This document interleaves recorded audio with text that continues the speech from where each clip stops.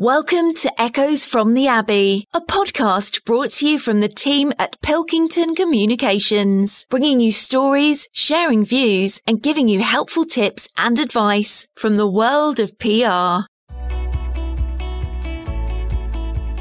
Hello, Jessica Pilkington here of Pilkington Communications, and a warm welcome to everyone. This is the first in our podcast series called Echoes from the Abbey.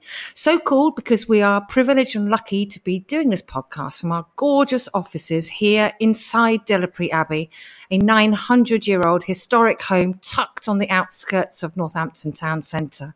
So my lovely colleague Cassia, who leads on marketing for us, is going to ask me a few questions. So lots of other businesses, Jess, have obviously decided to shut up shop, close their offices.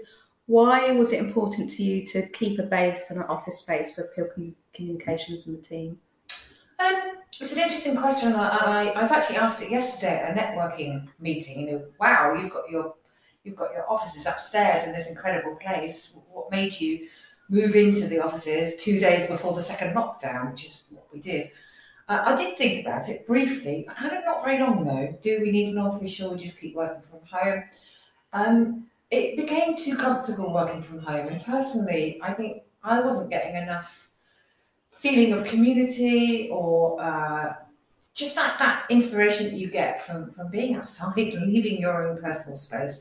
The team didn't join me in the office for quite a long time, so sometimes I was here on my own. And actually, when we moved in, we didn't really properly be here and be present until this year. So the office was largely unused for a few months.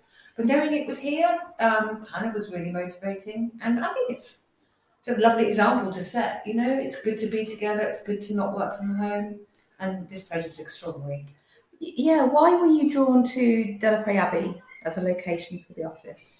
I'm a local person, so I'm from Northampton, and Delapre Abbey, for probably the majority of people, certainly this side of the county, is part of their upbringing. I know you, Cass, you talked about how when you were expecting your daughter, you found this place exceptionally relaxing and really good for your well-being. My son used to come here and do volunteering. I used to come here when I was younger.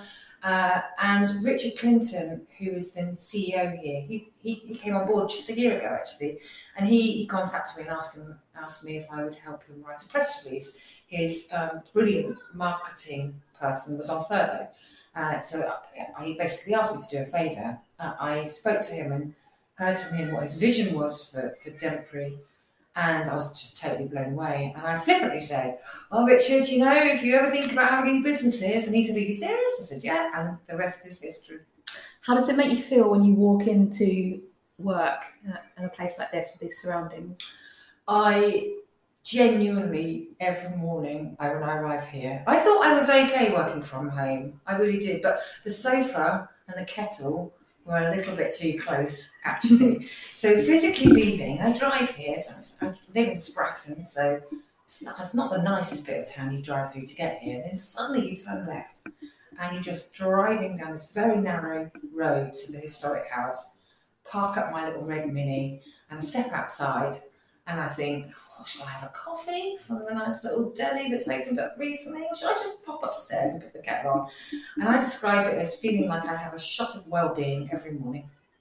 It must be, well, as I know from myself coming here, a really inspiring place to work. How do you think it affects your team as well? What do you think it means for them to have a base like this?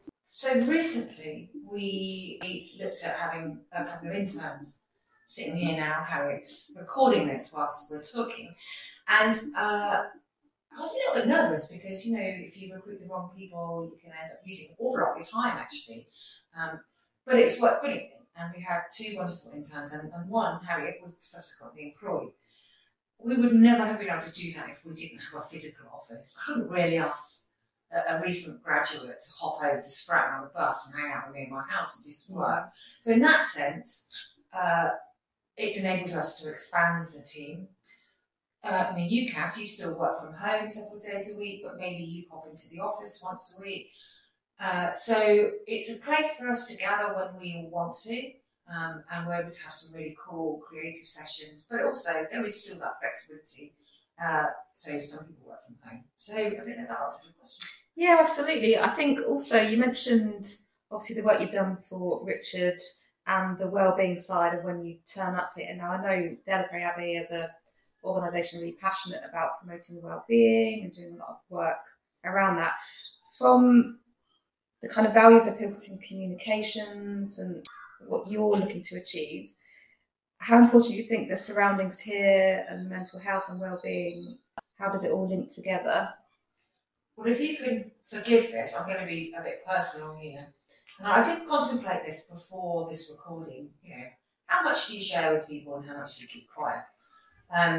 But I do really, truly believe that what happens in our personal lives and our family lives absolutely guides and influences the decisions that we then make in our working lives.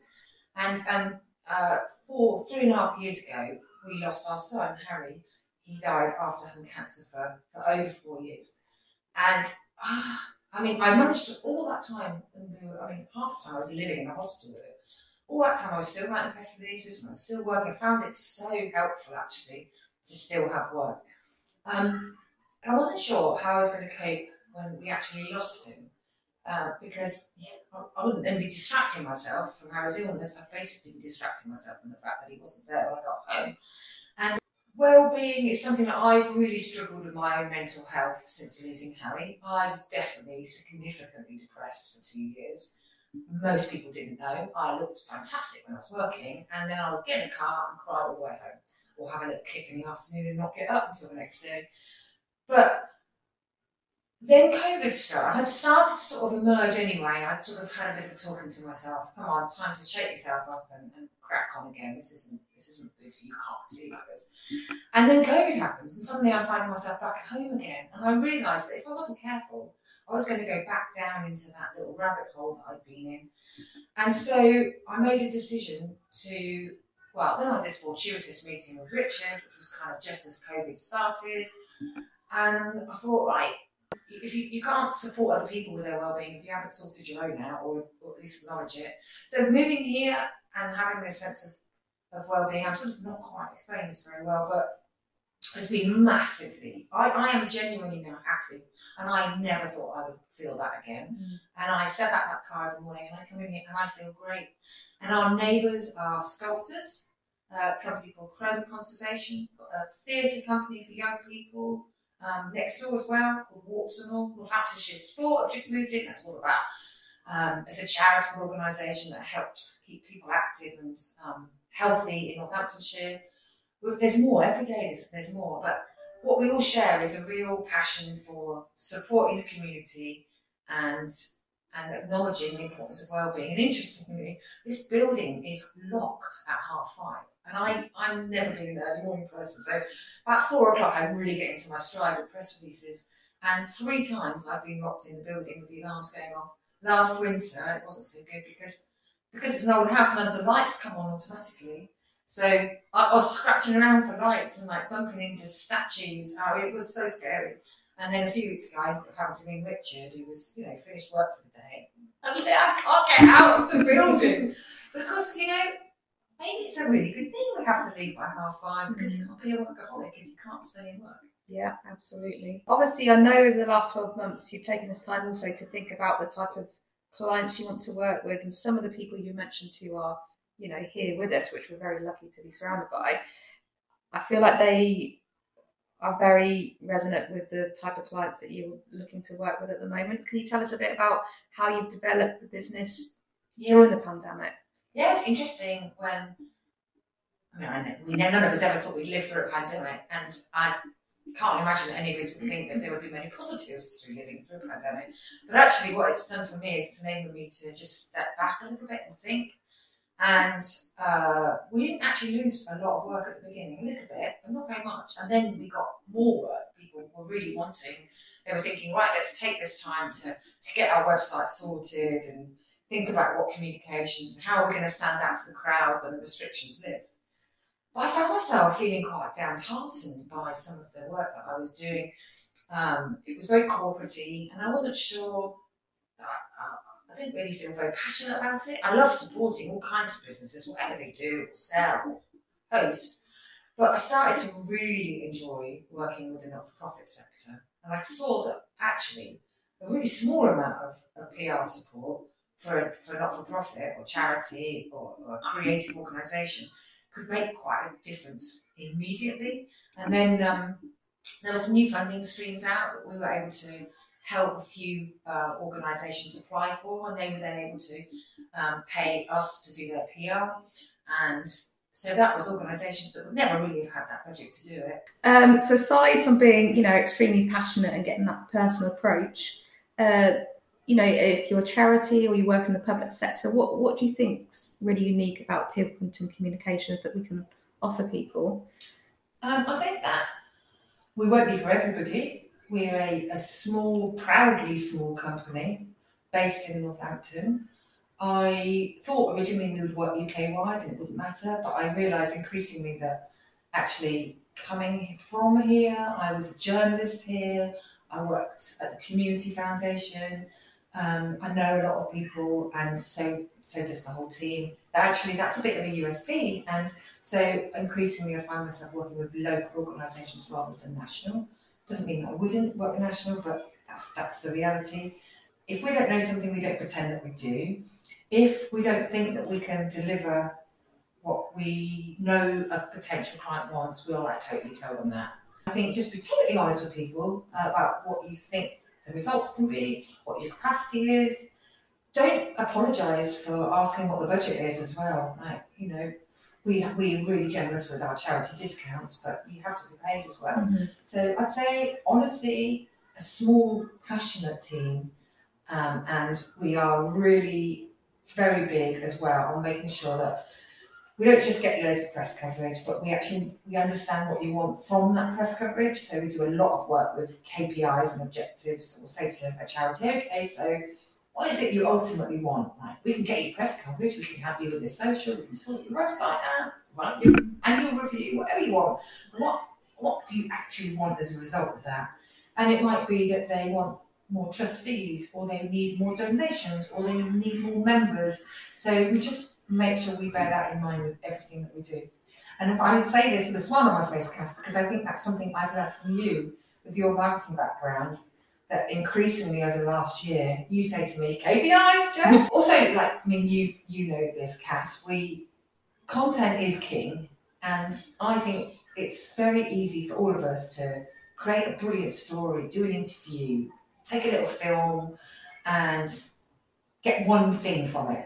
A press release or a website story, a blog. Actually, you can use content in multiple ways. So podcasts should just be one of many things in your PR toolkit. And I believe that what we're going to be doing after this is not only uploading it and sharing it, pushing it across our social channels, we will add it onto our website. We will ask people to comment on it.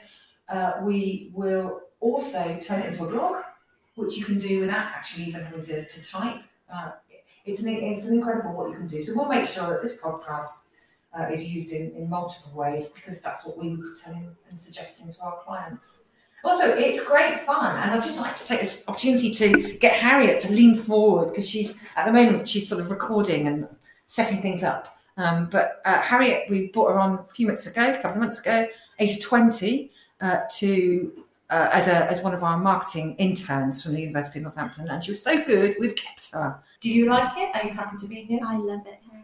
And I've had a lot of part-time jobs before while I've been studying, and this is just a whole different kettle of fish, and it's especially where we're located and with the team that we're in. It's the first job that I've ever had where I've always felt good about going in and excited to be there every single day. So. There you go. We'll give you time yet, but that's wellbeing in action. Yeah. So thanks ever so much, Cass, for doing today's interview. I hope people listening have enjoyed today's session. If there's anything specific you'd like to hear from us in the future, do get in touch. But we're going to have lots of exciting podcasts coming up. But feel free to contact us in the meantime.